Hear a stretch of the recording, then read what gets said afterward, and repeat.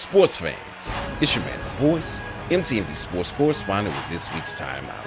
This is where we take a step back and assess the game of life, looking to God for strategies to bring us true success.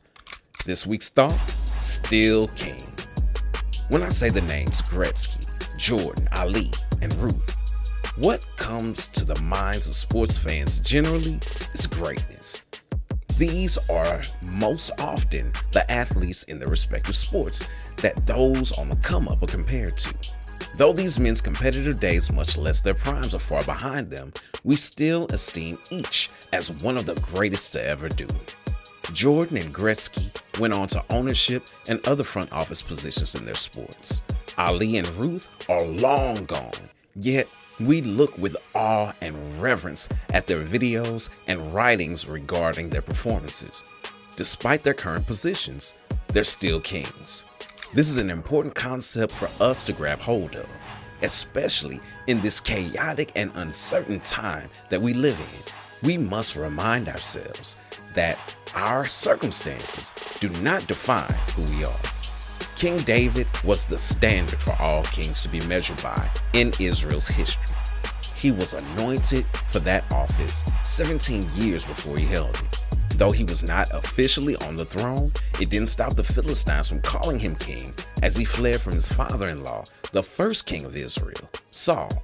It also didn't stop people from referring to him as such when he fled from his son Absalom, who took the kingdom by coup. After Absalom's death, the people said, "Why don't we bring the king back? Not the former king, not the deposed king, but the king." Regardless of where you are currently, there's a plan and a purpose for your life. It may seem impossible to achieve right now, but that doesn't cancel the call. You were uniquely designed to accomplish things and impact the world in ways that no one else can. Don't compare yourself to others. They don't have your assignment. You have your own assignment. Regardless of how you feel or how down you are, Jesus loved you enough to be tortured to death to save you from your sins. You may not believe in that, which is your choice. People don't believe the coronavirus will impact them, but it doesn't stop it from killing and infecting people daily. One thing that history has shown us is that the pursuit of purpose has lifted many to heights only imagined.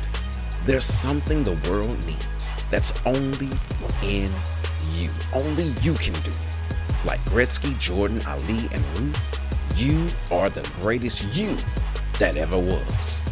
So here's the play. You're still king, regardless of your current position. So walk and conduct yourself as such. It's your man, The Voice, MTV Sports correspondent with this week's Timeout. All right, time to get back in the game of life. Until next week, ready, break.